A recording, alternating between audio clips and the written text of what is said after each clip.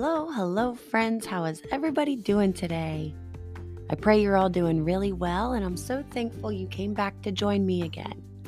So, today, let's look at strength and the concept of strength, and specifically, let's look at Paul's strength. Paul was a man who actually used to kill believers in Jesus. Can you believe that? And Jesus appeared to him while he was walking down a road, and he blinded him. And Paul saw Jesus for who he really was, and he was so sorry. And then that's when Jesus gave him a new name that's called Paul. And he started preaching the gospel of Jesus and the truth about Jesus, and he ended up writing many books in the New Testament of our Bible. Isn't that a really cool thing that God can take someone like that and then use them for such a great purpose, huh? But that's just a little backstory on Paul. Paul wrote the book of Colossians, and in the book of Colossians, chapter 1, verses 28 and 29, it says, "We continue to preach Christ to all men. We use all wisdom to warn and to teach everyone. We are trying to bring each one into God's presence as a mature person in Christ. To do this, I work and struggle using Christ's great strength that works so powerfully in me." So if we look at Paul's goal, it was to bring each one into God's presence as a mature person in Christ. Paul dreamed of the day that each person would be safe in Christ.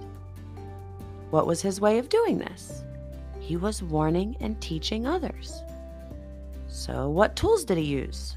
He used verbs, nouns, sentences, lessons. He used words, right?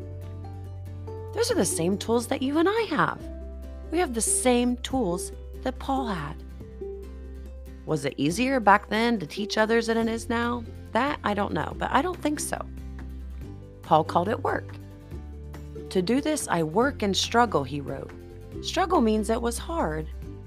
And work means homes visited, people taught, classes prepared. How did Paul do it? What was the source of his strength? It was Jesus. Christ's great strength that works so powerfully in me, he said. So it wasn't even by his own strength that he went out and warned people about Jesus. It was the strength that Jesus gave him. As Paul worked, so did God. And as we work, so will God. So yes, you guys might be young, but you have the same tools that Paul did. Nouns, verbs, and sentences and words. Try putting them to use. Maybe use your words to invite someone to church or a Bible class, to teach a lesson, or to write a story or a song or a puppet show for younger kids. Maybe you can write some notes, even just one note, and send it to someone who might be struggling. Let's work together and put our words to work, shall we? Dear God, thank you so much for giving us all the tools we need to spread the love of Jesus.